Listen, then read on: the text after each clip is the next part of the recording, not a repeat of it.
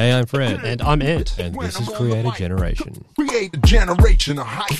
Ant, what is happening this week? Please, you tell us. Well, Fred, have you ever wondered if you were a vegetable, what vegetable you would be? Pretty much on a daily basis, eh? I had never thought of it until our guest in this episode, Mark from Self-Sufficient Me, decided to answer with your prompting. Thank you very much. What vegetable I am? If you look at us, what vegetable do you think Ant would grow? Oh, I reckon broccoli. Because it was more like a visual thing. Upside down head of broccoli. Remember, we also have Changer College, which is going to help you become an even better YouTube creator. And you can find it at changercollege.com. That's CHANGER college.com. Let's get into it. Let's get into it. Mark Valencia, welcome to Creator Generation. Hey, we kick off every Creator Generation podcast with our guest introducing themselves rather than me ruining it. So can you introduce who you are and what you do? Yep. Okay, I'm Mark Self-Sufficient Me Valencia. I run a YouTube channel and website called Self-Sufficient Me, and basically it's about how to DIY, keeping chickens, gardening, all these sort of self-sustaining, self-reliance type, not prepping, but just trying to be a little bit more self-sufficient. I love that. Not prepping. No. Not yet. No. I tell you what, I could tell you a bit of a, I don't know if it's a funny story or not, but the ABC a couple of years ago called me up, 612, and they said, I didn't realise this, but they had been talking to an ex-SAS guy who set up a prepping type of area down in near Mullaney, I think it was, where he would grab people in that wanted to prep for the end of the world. And they brought me in next as someone who would confirm this type of movement that's coming along, because they looked at my website and I had no idea what she was talking about. And I totally threw her because I said, no, I'm not into prepping in that regard. It's not for the end of the world, but yeah, if it comes along, I'll be better off. But no, that's not my main purpose. And it wasn't the best interview I've ever done. You're both trying to figure out why you were there. Yeah. Kind of like this interview.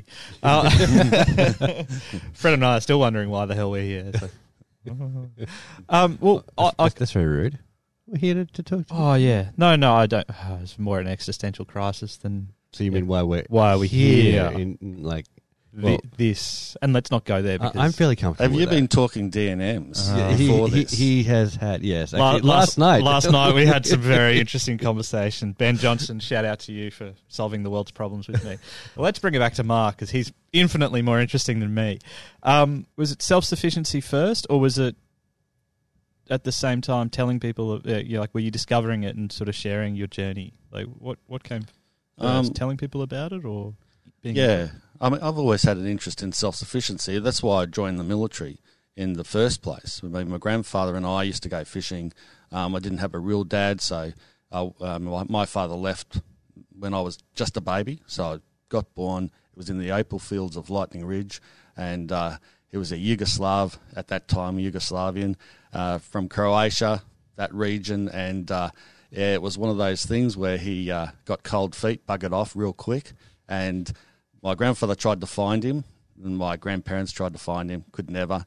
And the next time I saw him was when I got married at 28, and by chance, an uncle of mine, he had gone back to Lightning Ridge, the opal fields there. My uncle was visiting, recognised him 28 years later, and said, "Did you know that your son's now getting married, and he's in the military, and he's got a really interesting and happy life?" And he said, "I've got so much regret over that and wanted to reconnect with me."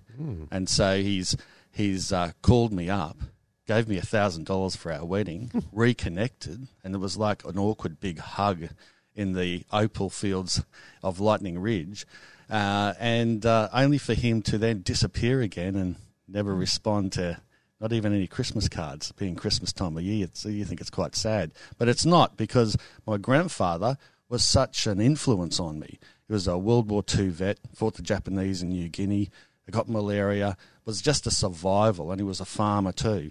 And he taught me a lot about fishing, a lot about using my hands, a lot about veggie gardening and all that type of thing. And that inspired me to go into the military because I thought, I just don't want to do anything else. I was a bit of a bomb out at school.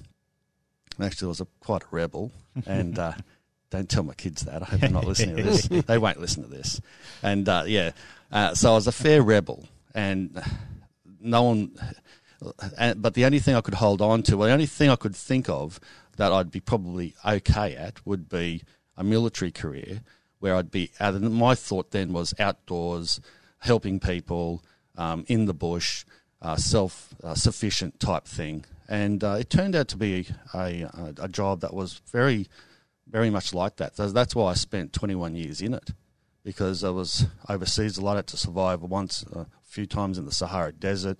I was attached. I was in a military unit called Civil Liaison, where we travelled up the north coast of Queensland, up Cape York Peninsula, across Arnhem Land, and all we did for 2 years was speak to Aboriginal groups, pastoral owners, and our dress of the day was some army green shorts, boots, and a PT T-shirt, and we just had a great time fishing and having a good time up there.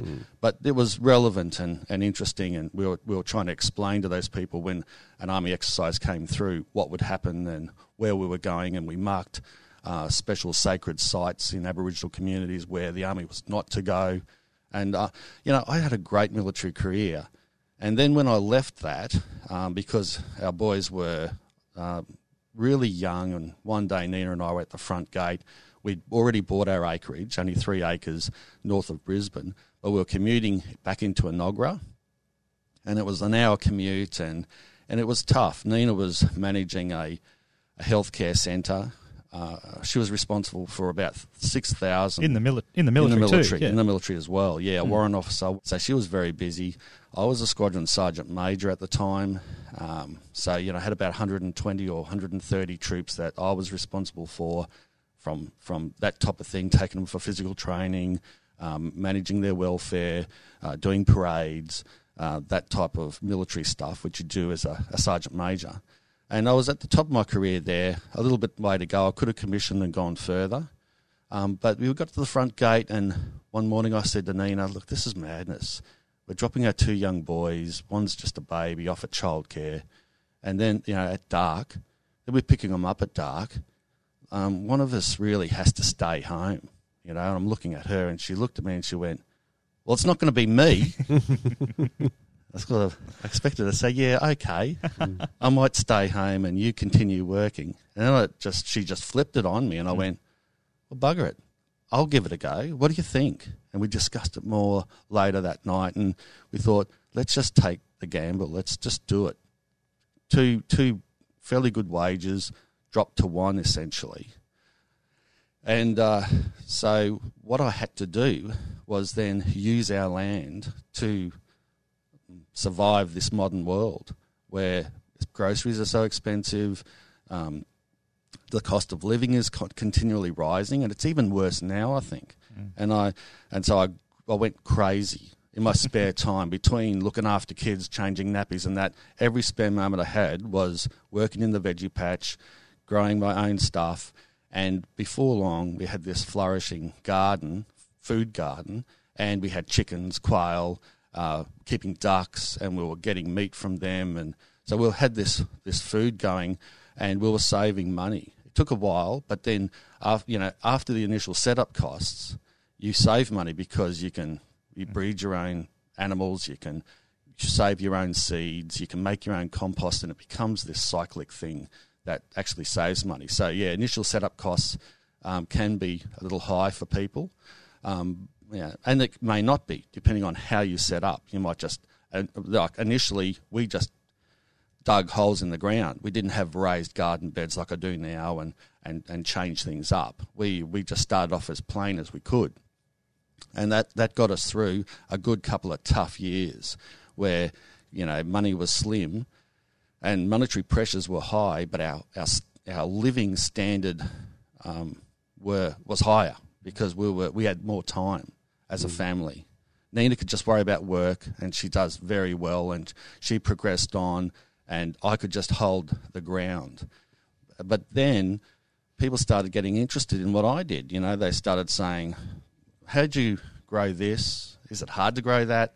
How did you make this preserve? And Nina kept hearing the same thing over every barbecue. Well, this is the recipe for this. And I'm all excited about it.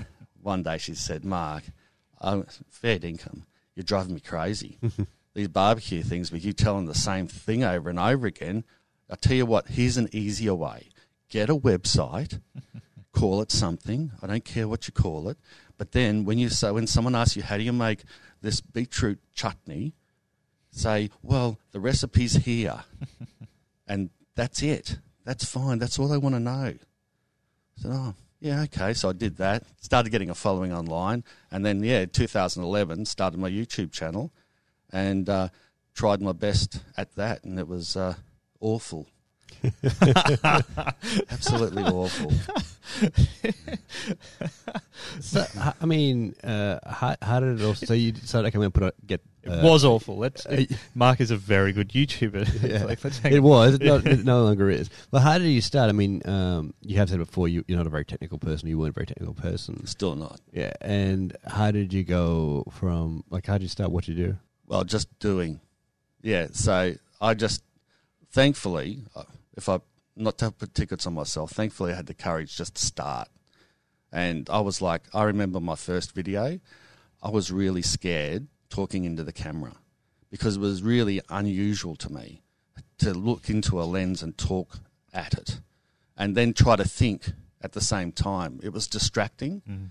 And I jump cut it a lot, and even that, I don't know, I probably made it look worse, the jump cuts, because of my editing style back then. Wasn't crash hot. So it was a mess. It was how to cook quail on the Weber barbecue. I think that was my main first one. I think I did a goanna in the chicken tractor before that. And but one video after another, I slowly started to improve my editing skills. Yeah, and now I'm still not satisfied. I don't think anyone ever is a creator if you're editing your own stuff and you've got your own style and your own vision of where you want to be. But I have improved quite a lot if I look back at myself from those early videos, which are still up there, to now. And I think it's a good thing they're up there. I thought about taking a lot of them down, but Nina, my wife, she said, don't you dare. Leave it up there. And I think it is good. It's a motivating factor to try to keep improving. If I look back on videos, I mean, look, not every video you do, everything I do is I tried my best at. It's my best work of art, but not everything is the best video from other people looking in, you know. And then when you look back in 12 months' time, even videos I did last year, I look back at them and some of them are very cringe-worthy, and I wish I could have fixed things up. But that's just the way it is. Yeah, but I just kept improving through just doing. And that's and that was the same for my gardening and everything. I'm not a horticulturalist. I should have been. I just didn't study for it. Couldn't be bothered. I just learnt everything the hard way and the long way and trial and error. And I'm doing that with YouTube as well. I mean, yeah, I would glean from you guys as much knowledge as I can and from other YouTubers, and I'm constantly studying YouTube and my craft and to try to improve. But I'm not, apart from the Changer course that I did, I haven't done anything else. When you started 2011, you'd already had a career, and then shifting gears. How old were you when you?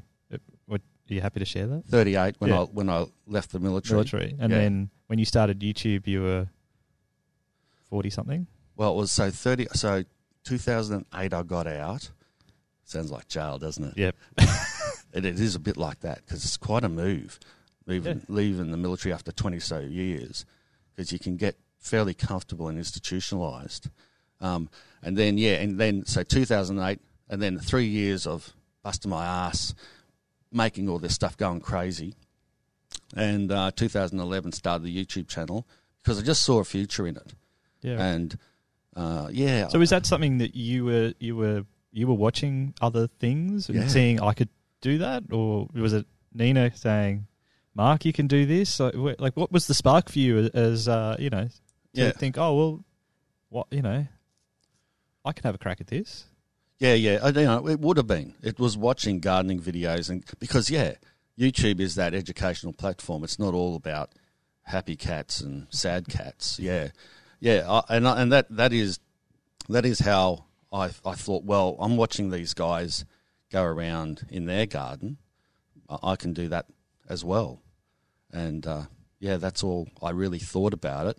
And I thought that I could possibly entertain people and do a fairly good job at it. In the military, I was a recruit instructor. I was an instructor in many things. I was a driving instructor as well. I was a coach, a weapons instructor, a weapons coach, a field instructor. I had formal training in teaching, so I thought that getting in front of the camera would probably be something I could do fairly well. I just didn't realise I couldn't. And so how did those first videos go? Well, they didn't go that well. I think they're up to a couple of thousand views still at this day. But it encouraged me. I mean, when you're just coming up, when you're just starting in YouTube, a few hundred views is a really good thing. A lot of people. Like, It think is. about it. Yeah, it is. It is. 1,000 people. Imagine that, sitting in a room watching your content or something you produced. I think everyone should be encouraged by that. And YouTube does allow people to start off from nothing. And if you've got the right content and for what people want to see, and you present it in the right way, I think it doesn't take long for you to get noticed. With the help of people sharing your stuff around and that type of thing, and liking it, and YouTube then finding out by the length of time people watch your content, you must be interesting enough. Then they give you a bit of a try, and then before long, it might take a while. It took me years. I started in 2011. It wasn't until 2016 that I had what you'd call a viral hit for my channel. Like, a viral for me would be you're getting more views than you've got subscribers type thing. So I was very happy when one of my videos got picked up, but it wasn't until about 6 months after I'd made it that it all of a sudden just took off and must have got shared around and everything.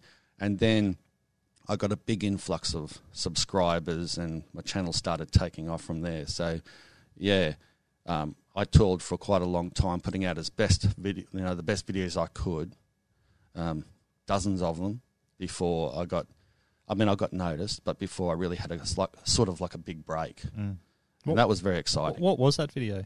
That was how to grow a ton of lemons. How to grow a ton of lemons. Yeah. I was we're in Dubai, in the airport. And I turned my phone on the Wi-Fi and it just went ding, ding, ding, ding, ding, ding. Like all these messages and social media and I was like, is my phone being hacked or something? Why are people, what's happening here?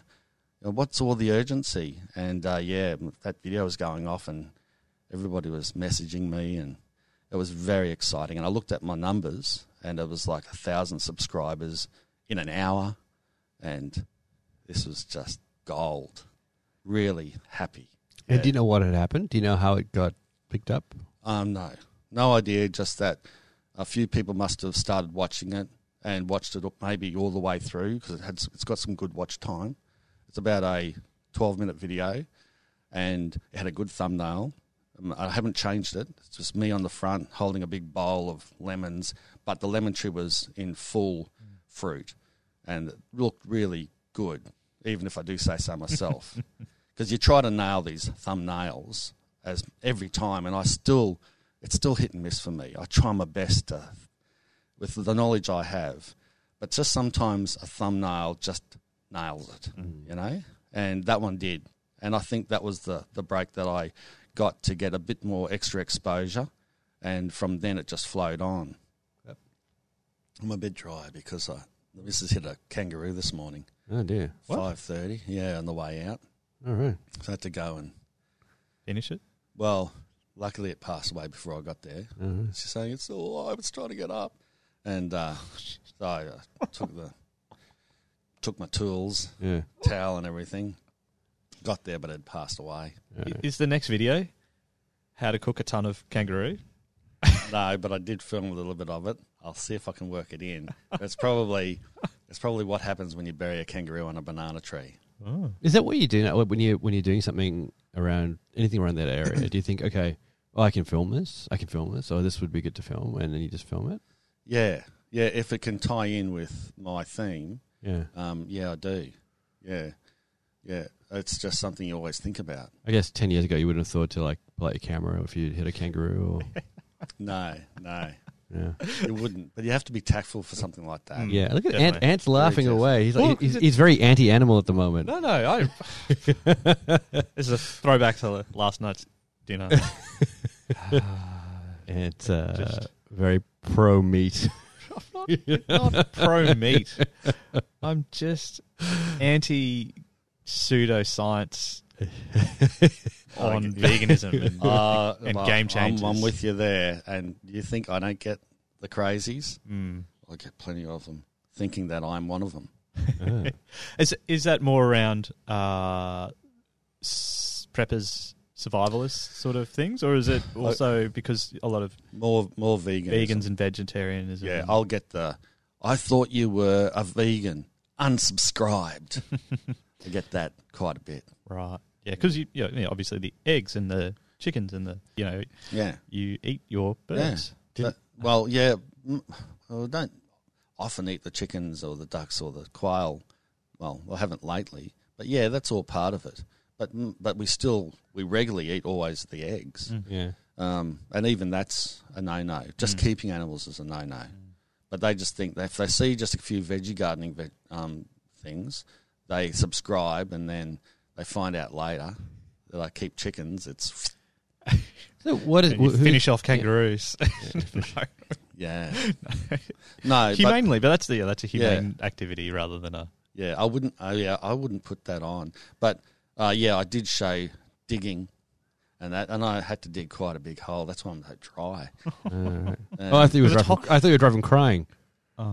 Oh, The way you said it, I'm so dry. Like you cried so much that you have. Dry. Yeah, crying. Oh, this poor bugger. big. I try to be strong for Nina. Big former military man. Yeah. Seen it all, done it all. Yeah. Weeping over Skippy's demise. No, I've eaten Skippy a few times. Skitty. I think the Americans who listen to this, they probably don't realize how, hitting kangaroo is probably more. It's very common. Yeah, it is a little bit common. Yeah. But yeah, but talk about your audience. Obviously, you get this idea of self-sufficiency is very popular, but there are lots of different types of groups and lots of different opinions, right? So you get the people who are like very militant about it, and then you get the people who just want to be, a little bit more self-sufficient, right? Yeah. You have to strike a balance, I think, and I think that's important. If you want a YouTube channel to be more successful, I'm not sure about every area, but you still do have to appeal to a wider audience. Not necessarily all the time, but most of the time, I think. If you don't, you can.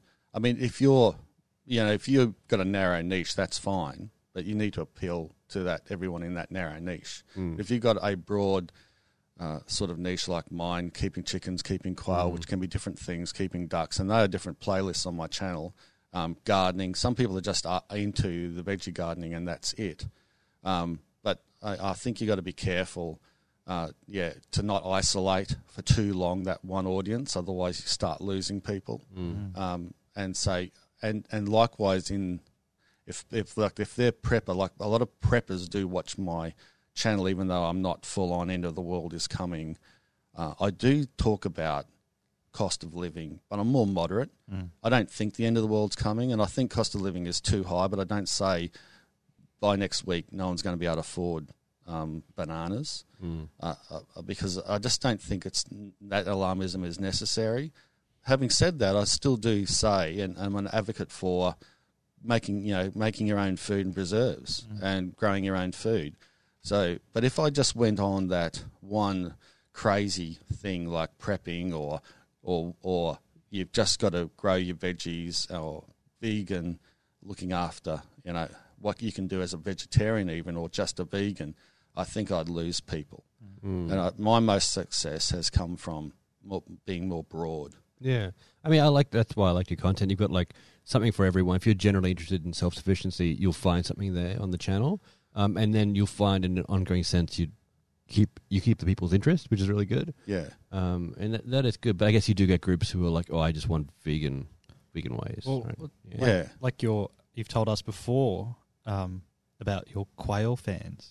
I think it's quail. I'm pretty sure it's the quail fans. Yeah. They're quite enthusiastic, aren't they? They are, yeah. Because I think earlier on I had more success initially. Like my How to Build a Quail Pen, that got quite a few views, about 110,000 or something. I don't know what's up to now, but earlier on, before the Lemons video. So it wasn't a big breakthrough thing, but I just started getting a following on that. And I think the reason why was because I started something different. People, like, I'd go to YouTube and I'd wondered how to keep quail. I liked eating quail and I wondered if it was easy enough to grow them. And it is. They're one of the fastest growing animals on earth. Within 6 weeks, you have a quail from egg to adult, and they're laying eggs. And so they breed basically faster than rabbits. Yeah, so I was very interested in it, but people were taking advantage of that, keeping them in small cages, even keeping them in apartments.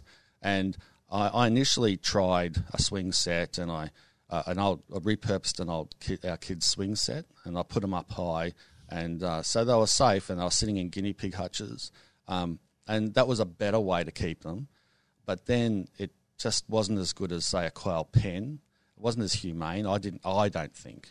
And I changed it then. I made this video saying how to build a quail pen, and I showed and my reasons for the more humane way that I thought was a more humane way of doing it.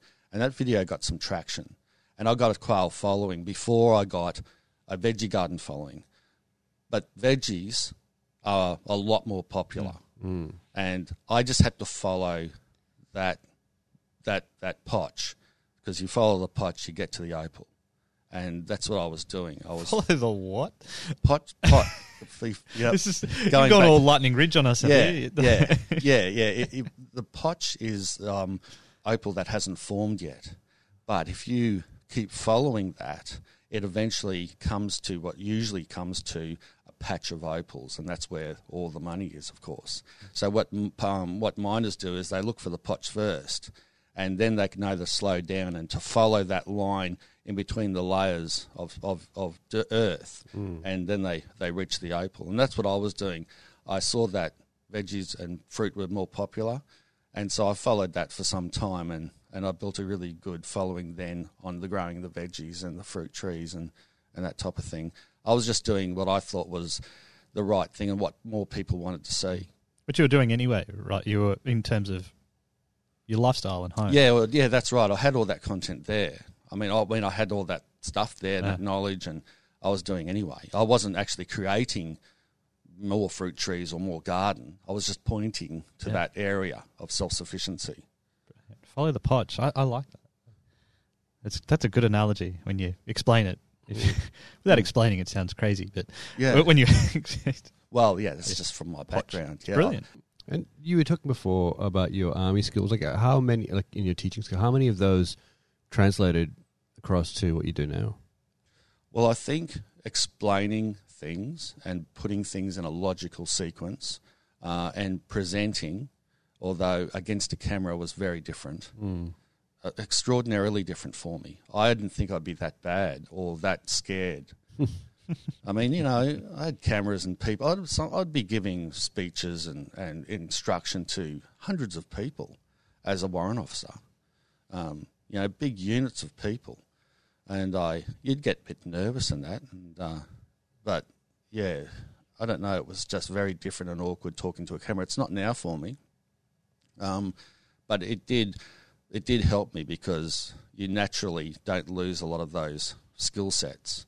And to be able to formulate that was an easier skill for me to transfer over, and to know how to teach those types of skill sets. Because I was teaching also recruits that had no idea about the Army. And I spent 3 years as a recruit instructor, and I think that stood me in good stead for beginner gardeners and beginner food growers or beginner quail keepers. What about, like, we've touched on technically that you were like, that was something you were not at all familiar with. What is it that you used to create your content? Well, what did you start with, and what do you use now? Like, I think, like, we know that it's very interesting, I think. Yeah. Well, I started with a really old Sony camcorder, and I mean my phone to begin with, which was awful back then in 2011. Even, you know, it was shaky, and a lot of that video of the lizard goanna eating the chicken eggs in the chicken tractor, a lot of that was shot on a handheld old phone. But then I tried to upgrade to this inexpensive Sony camcorder, which still is terribly grainy and awful. Look, I only just got a new camera last year, was it 12 or 18 months ago? And it's a Sony 90, like a nice looking camera. It's worth about $7,000, and that shoots a good bit of film. So you, for the majority of your growth, were on a cheap camcorder. That's it. Yeah. Cheap of the cheapest. So anyone who says you know they need good equipment, that's something, right? Cheap of the cheapest Yeah. camcorders. Well, before that, I did get some no-name off Deals Australia or something, Deals mega website, and it was a no-name Chinese thing, and I sent it back because that was fair income worse than my phone. Right. And then I sort of went, I'll fork out like $600 or $700 for this Sony camcorder.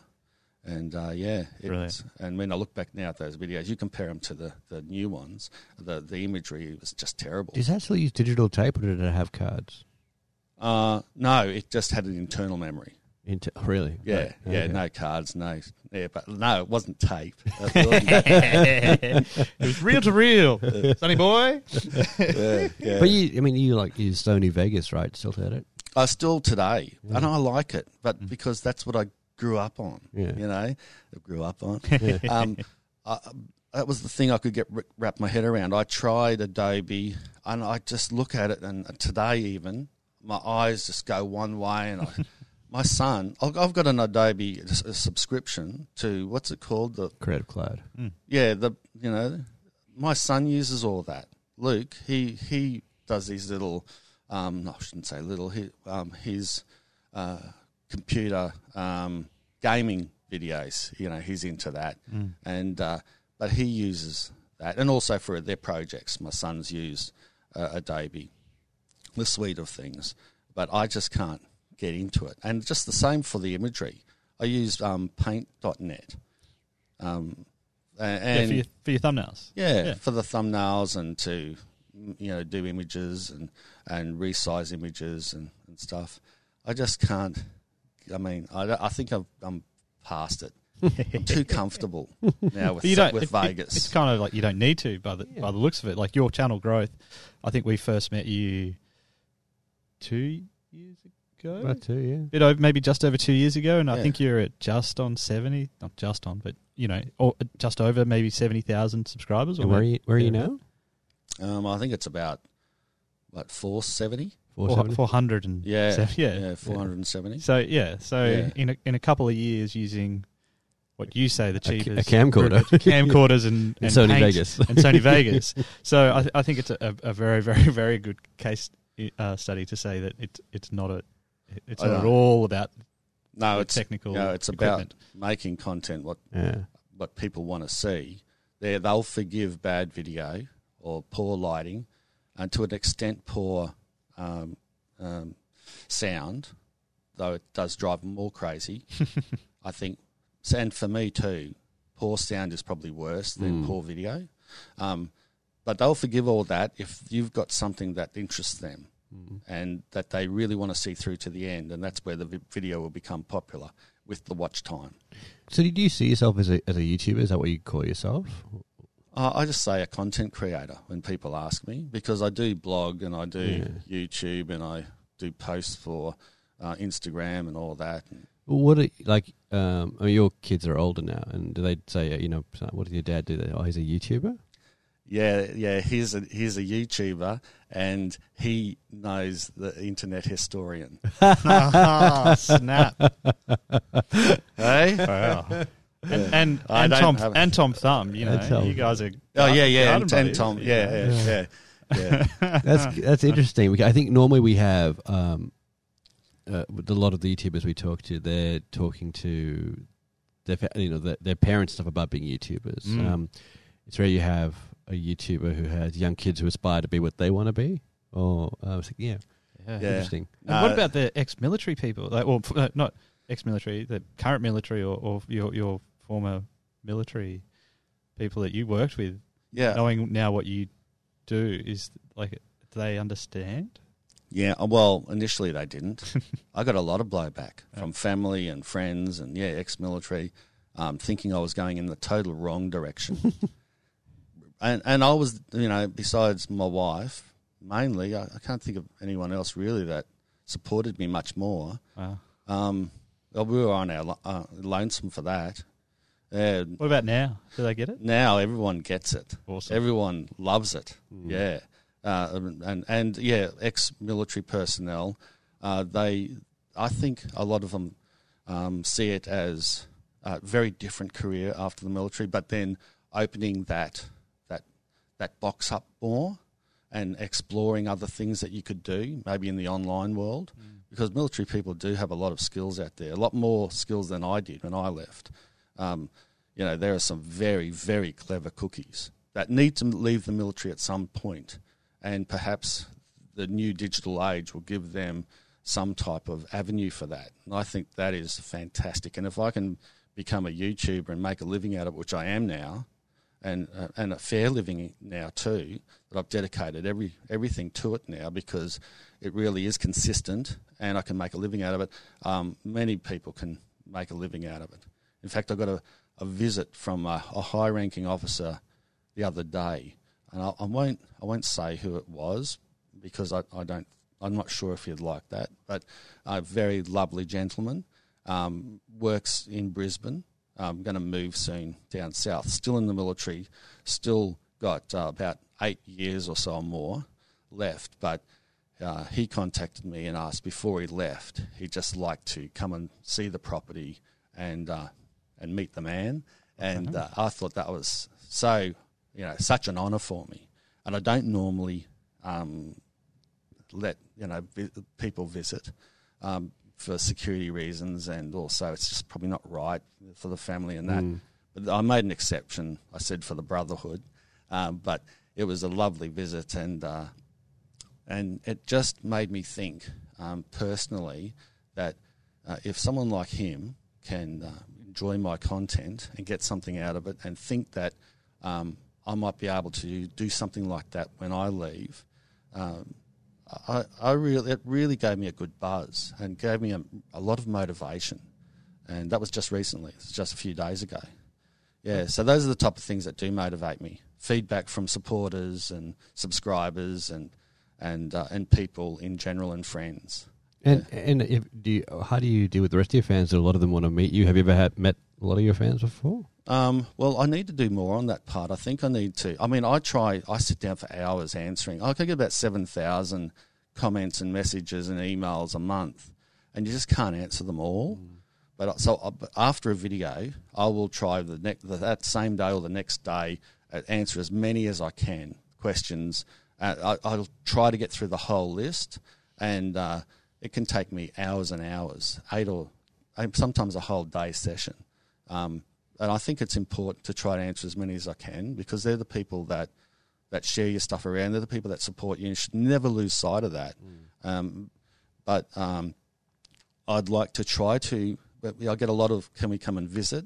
And it's just difficult because you also got a family and a private property and neighbours, and so you can't you can't sort of honour all those requests, even though I'd like to. But maybe in the future there might be an avenue for me to get out more and put out, like, can we meet somewhere and get together and talk about the similar things rather than, you know, coming to my property or whatever. But I think that I try to make as much effort as I can towards subscribers and people that follow me and supporters, and I probably would like to do more. Yeah. Now, from the fans, is there one thing that's very popular? It's like they always ask for, and that's very, like, in terms of a topic, like, you know, lemons, quails. What's the most popular one? You mean individual videos or individual areas? Yeah, it's probably growing food. Growing food. That's the most popular.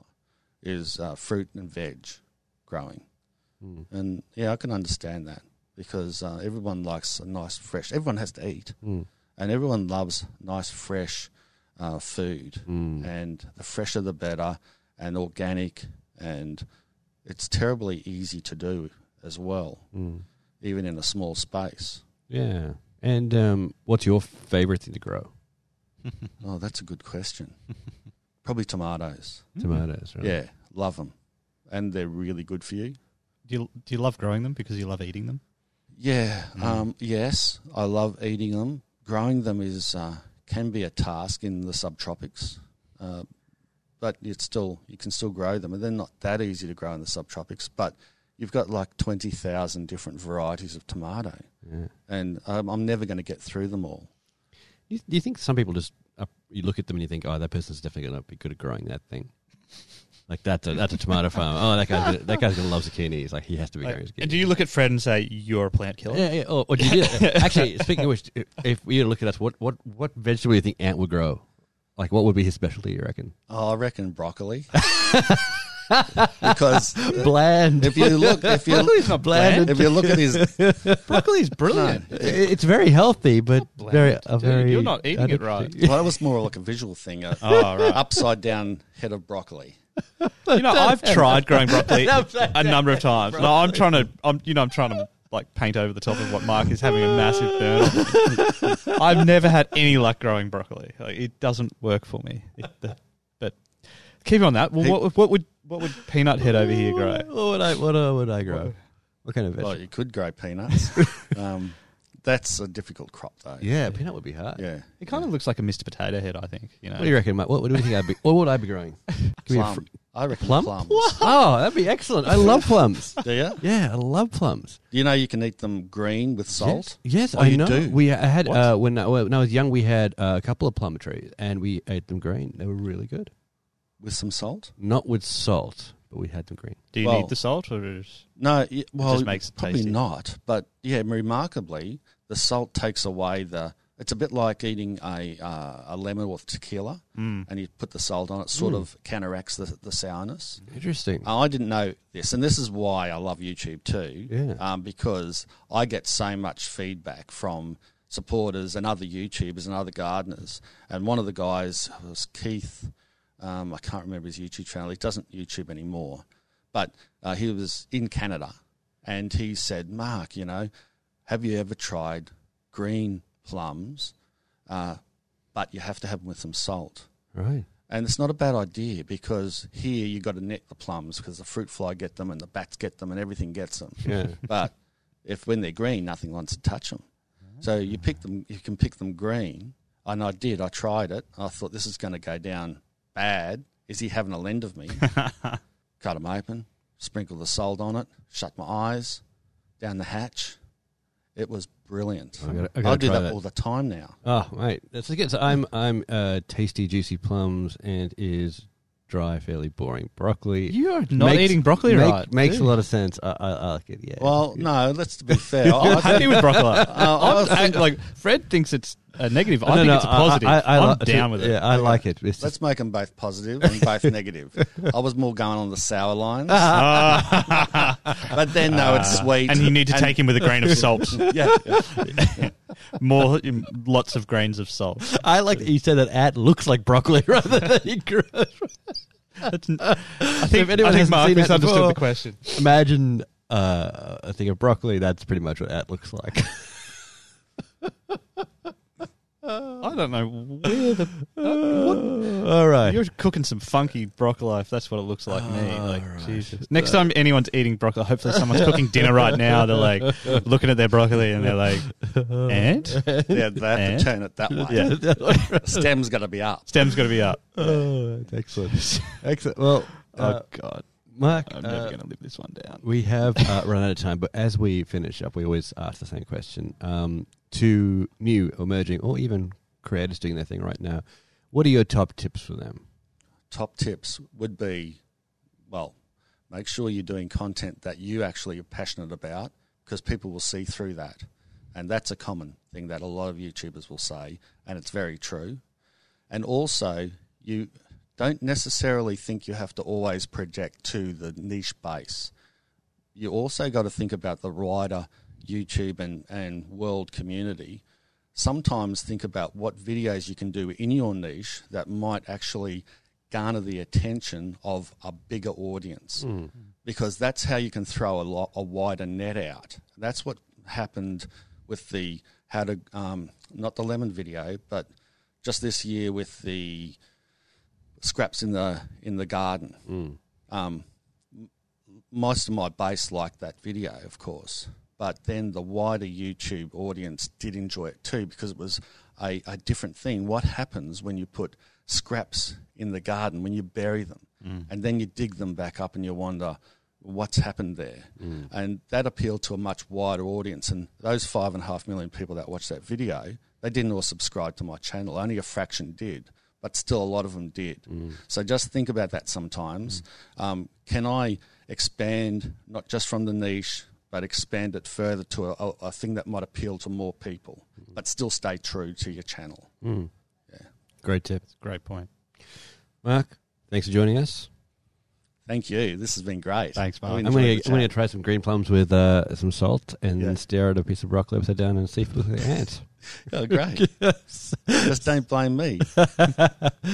See ya. I've got no words. Anton, I'm impressed. I didn't think of you as broccoli, but now I do, and it's all I can imagine you as, a broccoli with long hair. If you think Ant looks like a piece of broccoli with long hair, make sure you let us know on our socials, Creator Generation. Until next week, Bye. bye. Create a generation. Look on the mic.